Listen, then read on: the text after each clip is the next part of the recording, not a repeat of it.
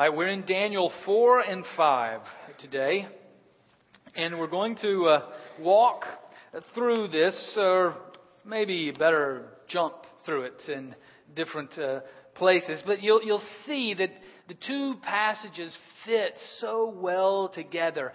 Daniel even goes out of chronological order to put these two instances where he interprets the dream of the king together, because they really dovetail with one another. And for those that are new to the story of Daniel, the king of Babylon is named Nebuchadnezzar.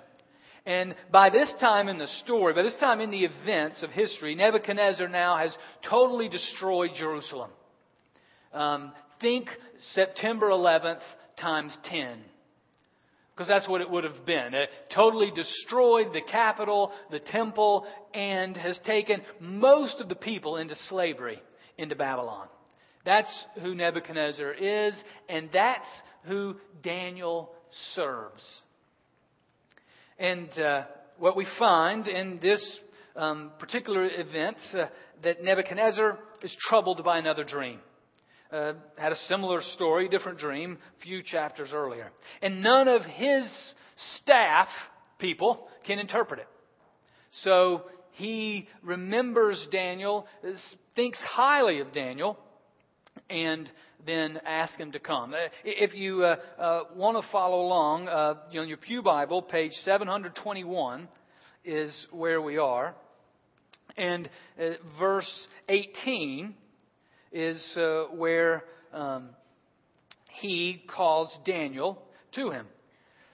Verse 18 of chapter 4. This is the dream that I, King Nebuchadnezzar, saw. Now you, Belteshazzar, and that's the Babylonian name for Daniel, declare the interpretation, since all the wise men of my kingdom are unable to tell me the interpretation. You are able, however. And catch this, for you are endowed with the spirit of the holy gods. Now again, Nebuchadnezzar, he knew there was something different about Daniel. He knew there was something that was unusual about him. The only way Nebuchadnezzar knew it was to say, you've got something from the gods. He still didn't know that it was the God, Yahweh. But Daniel had earned his respect and his honor as his witness. Daniel, even after hearing the dream, is disturbed by it. Verse 19. Then Daniel, who was called Belteshazzar, was severely distressed for a while. His thoughts terrified him. The king said, Belteshazzar, do not let the dream or the interpretation terrify you. Belteshazzar answered, My lord, may the dream be for those who hate you, and its interpretation for your enemies. He was disturbed by the dream because he even had an affinity for this king, Nebuchadnezzar. He hears the dream and then interprets the dream that basically Nebuchadnezzar has a great kingdom, but he does not recognize that the position he's in is a gift from God.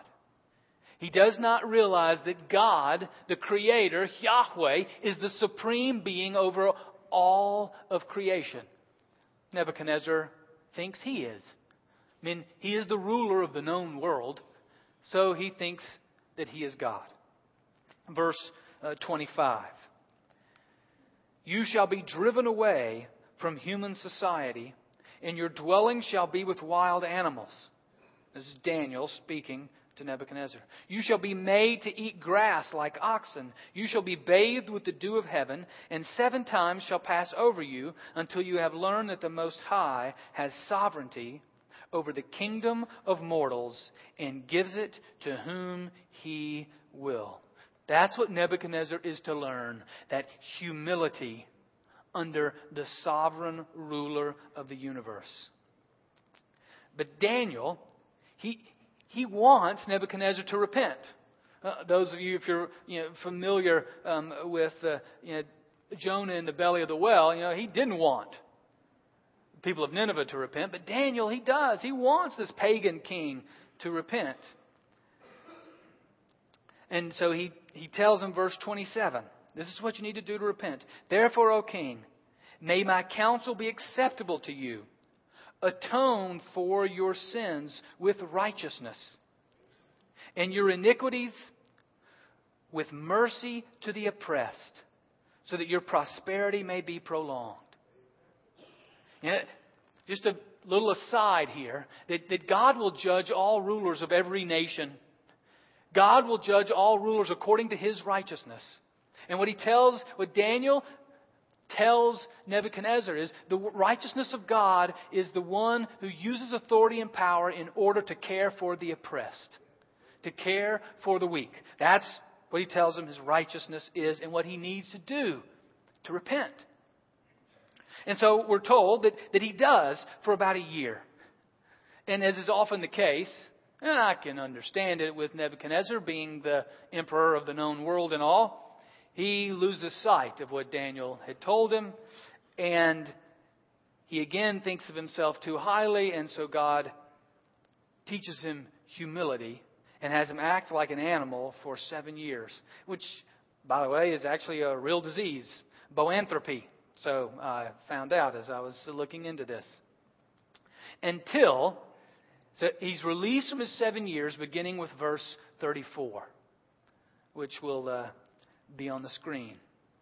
Verse 34 through 37 is then Nebuchadnezzar's psalm, really, a psalm of praise as he is released from these 7 years of disease. When that period was over, I, Nebuchadnezzar, lifted my eyes to heaven, and my reason returned to me. I blessed the Most High, and praised and honored the One who lives forever. For His sovereignty is an everlasting sovereignty, and His kingdom endures from generation to generation. All the inhabitants of the earth are accounted as nothing, and He does what He wills with the host of heaven and the inhabitants of the earth. There is no one who can stay His hand or say to Him, "What are you doing?" At that time my reason returned to me, and my majesty and splendor were restored to me for the glory of my kingdom. My counselors and my lords sought me out. I was reestablished over my kingdom, and still more greatness was added to me. Now I, Nebuchadnezzar, praise and extol and honor the King of heaven, for all His works are truth, and His ways are justice, and He is able to bring low those who walk in pride. If ever there was a theme of these two passages, it's that last verse. God is able to bring low those who walk in pride.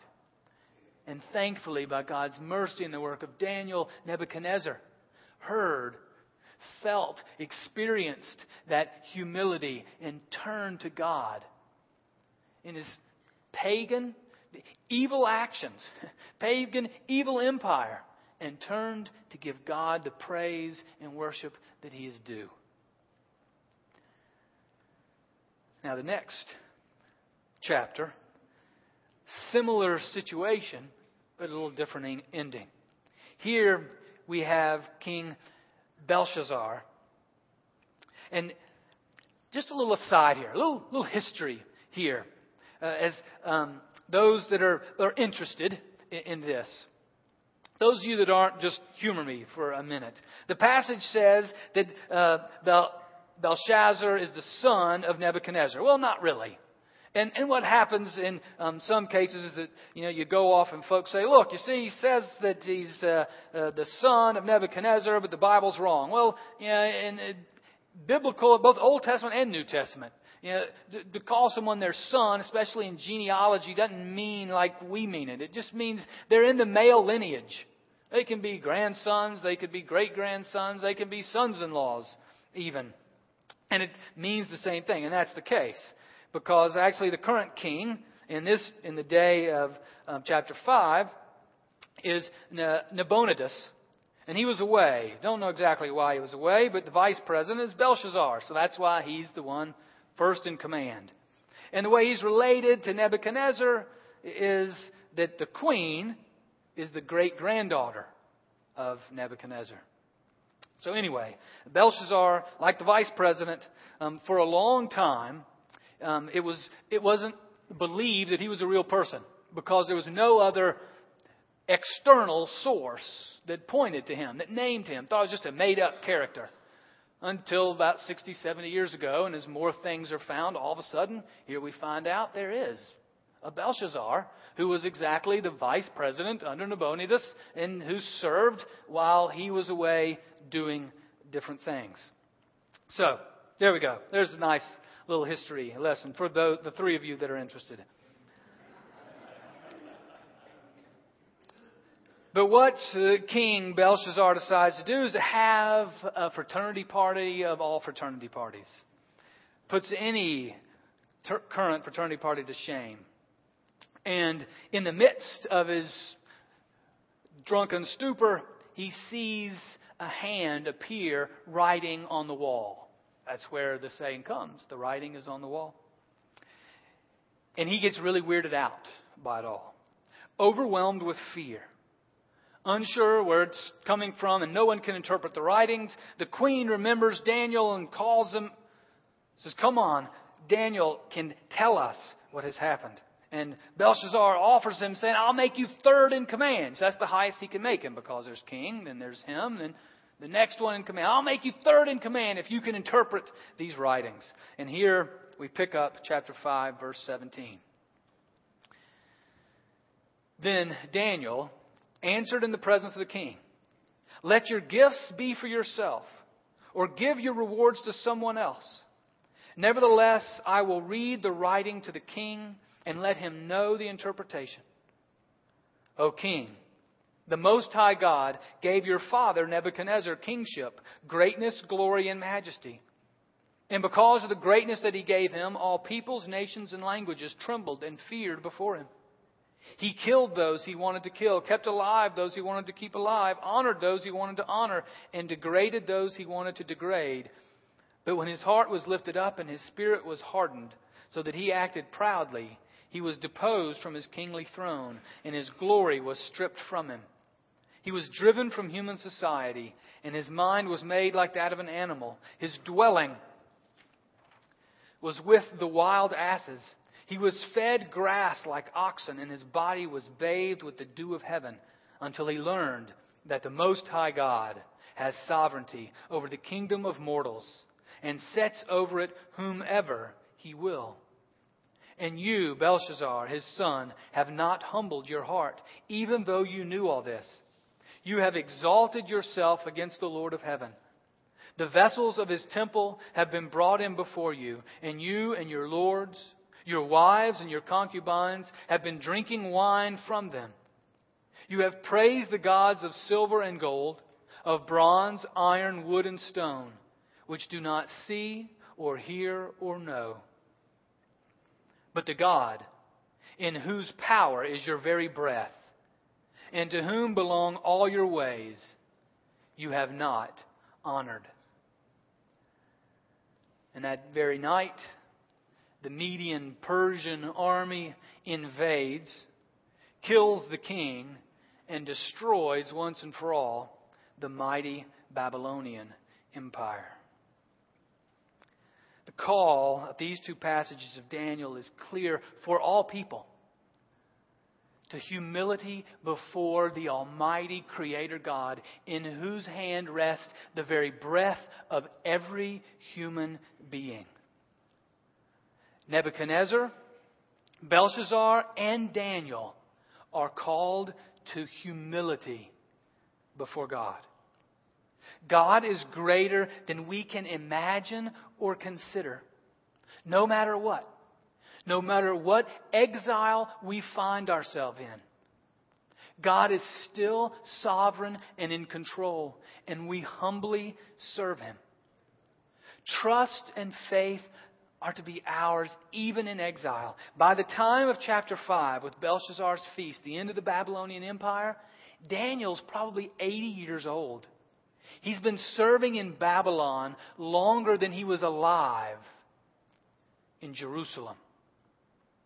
And yet somehow, even at the end, he is able to stand firm, humbly before God, but firmly before the king, and say, "Humble yourself, O mighty king, before the one who is the king."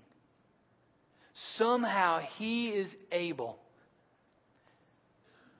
through the power of God, to have that faith and that trust even after 40 years in exile.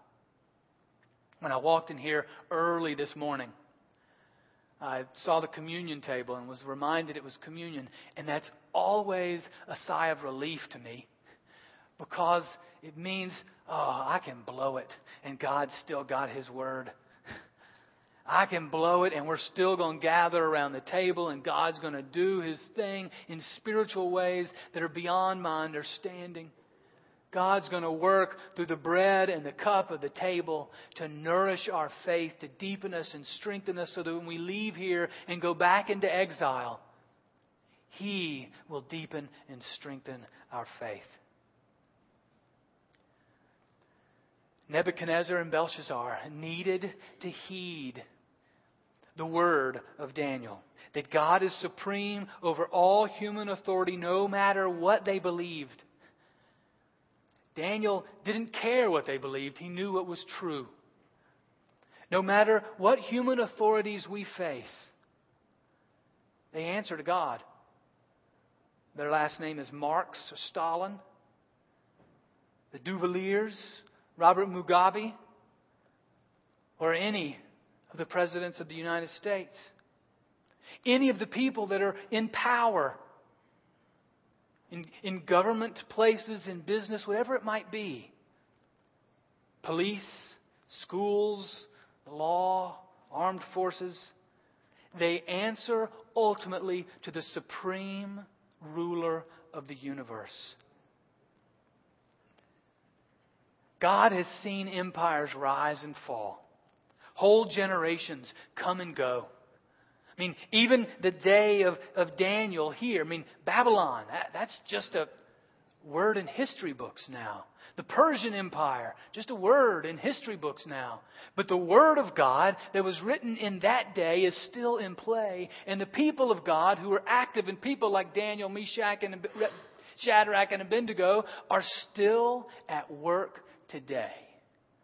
Because God is the eternal, supreme ruler of the universe, in whom all are called to humility. Look too at the humility of Daniel. His ministry in exile teaches us and leads us for our ministry while we are in exile. A humble expression throughout his 40 years of gifts and his abilities that were given from God. Again, he's not overbearing or bombastic or arrogant or angry. There is a humility before Almighty God that leads to service, even in a 40-year call to an involuntary mission work.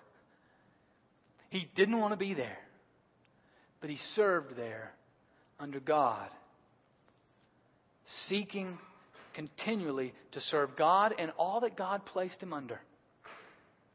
It was a humility, yet without being intimidated. He spoke the truth of righteousness and justice in the midst of a place that wasn't normally heard.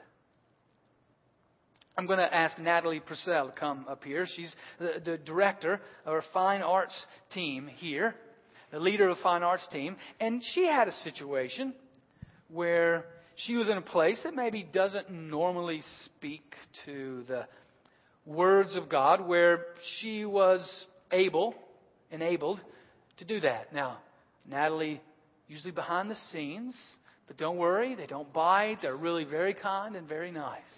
What you guys don't know about me is that I'm extremely stage fright. It's the yellow one. There we go. See if it works now. Hello? What you guys don't know about me is I'm very stage fright, very behind the scenes. A few years ago, I went on a trip to visit a friend and his family in Wisconsin. And at this point in my life, I was learning to hear God and to follow what God told me. And I was very, very uncomfortable praying out loud and praying with people. I hate to be put on the spot, very stage fright. And his parents owned a bar. So we were at this bar.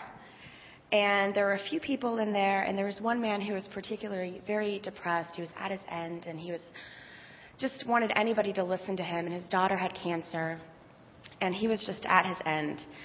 And I felt God nudging me to pray with him.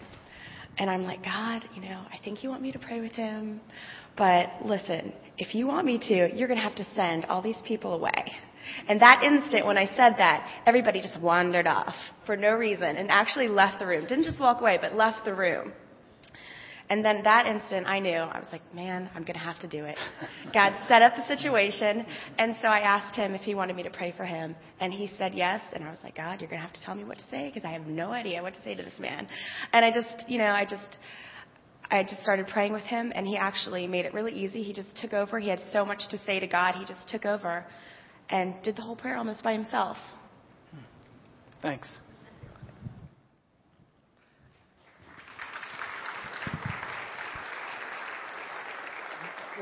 What I appreciated that were a number of things, but one, the fear and the seeming humiliation that was approaching that actually turned into wonderful glory, and also the simplicity of it. I was watching the first part of The Lion, Witch, and the Wardrobe. It was on TV last night. And there's a great scene when the four children are with the beavers. And the beavers are explaining to the four children, you're the fulfillment of the prophecy. And they're like, what? You are mistaken. We are not heroes. We're just kids. And each one of us, I'm sure, could say, we're not Daniel. We're just people. We are all Daniel. We are all Daniels, whether it's in a bar, whether it's in a boardroom, whether it's on a playing field, whether it's in a schoolroom, whether it's in a home. I don't know. You think of the wildest places. We are called to be humbled before God and to enter into even the most humbling places because God is there. And God is supreme. God is the ruler. The humility of Daniel calls us to all kinds of places, yet without being intimidated, to speak the truth in love and to speak the truth in every situation. What I also love about Daniel is his patience. That humility leads to patience. God's timetable is not Daniel's timetable.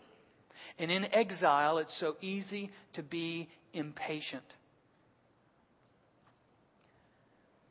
Look at how often Daniel faithfully served Nebuchadnezzar.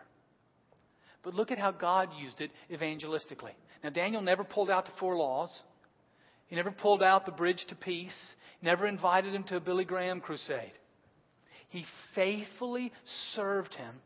He faithfully served God, humbled himself before God, and waited for God to work. Because in exile, that's often what has to happen. Now, there are some times that we're not in exile. I went to Poland, spent a summer in Poland in the early 1990s. Man, talk about fruitful. Talk about a place that wasn't in exile. All you had to do was just go up to some, hey, listen, I'm from America. I'm a seminary student, and we're here to talk to people about God. You want to talk? Yeah, sure. Here's a park bench. How about sitting down right here with me? And this was on the beach during summer vacation, not the place that you usually are going to have spiritual conversations. Matter of fact, did the same thing in the United States at Daytona Beach, and we had to do backflips literally to draw a crowd. And this was in the mid-'80s. And in those cases, we'd draw a crowd, then we'd stop and from what we were doing and say, hey, we're here to share with you about Jesus Christ. We believe there really is. And by that time, 3/4 of the crowd is turned and walking away. Not interested in hearing. When we're in exile, there is a patience. There is a patient serving and waiting for the time that God opens the door. My brother he's 40, of 40 years, was just baptized in February. I remember coming home from college, early 80s, over 20-something years ago. And I had my Bible in hand. And I shared with him the gospel. Beat him over the head with the Bible. And intimidated and overwhelmed, he said, "Sure, okay, whatever you say." And never set foot in the church again. Until a year ago, met a certain individual who was part of a local church, and this certain female cared for him, just shared life with him. His family welcomed him in. Her church welcomed him in. And lo and behold, last February they were married, and this February he was getting dunked in the waters of baptism. In exile, it can take a long time for God to work, for us to build relationships and really, as Jim Rayburn, the founder of Young Life, said, earn the right to be heard. But it's a humble patience and reliance on God. That's also why we're giving seedlings to you, to give to friends, both as an opportunity, as a metaphor. A seedling just to offer to friends in order to, maybe they're Nebuchadnezzars, maybe they're not. To be a way to interact with those who don't know Christ. A way to develop relationships.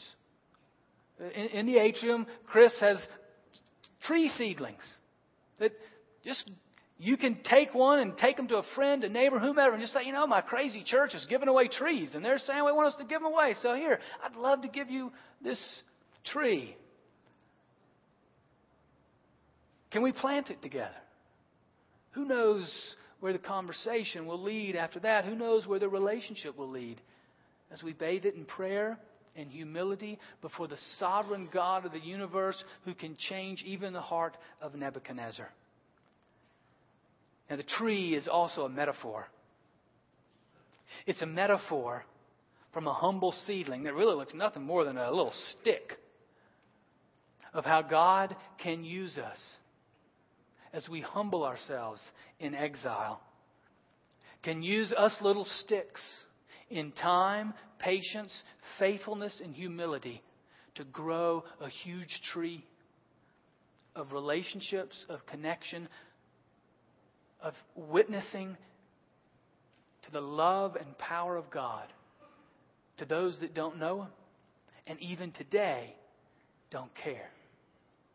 Friends, as the musicians get in place, ushers get ready to take up the offering.